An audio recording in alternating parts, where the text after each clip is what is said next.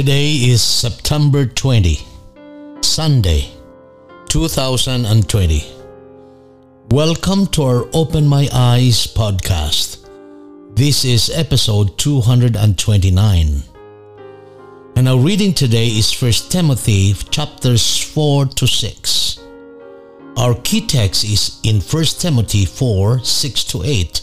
I read, "If you instruct the brethren in these things, you will be a good minister of Jesus Christ, nourished in the words of faith and of the good doctrine which you have carefully followed.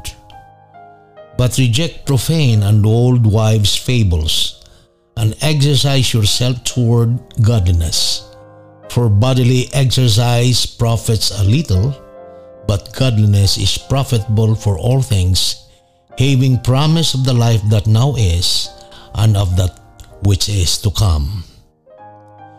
Here Paul once again and continues to narrate his concern for Timothy, his concern for his work, and his concern for his personal life.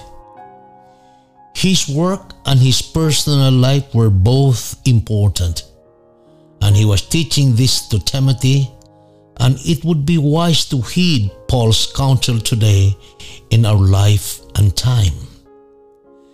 I pray that we will always value the work that we are given and the lives that God has entrusted to us, the responsibility that is placed on our shoulder, as well as the responsibility that we have for our personal lives as well.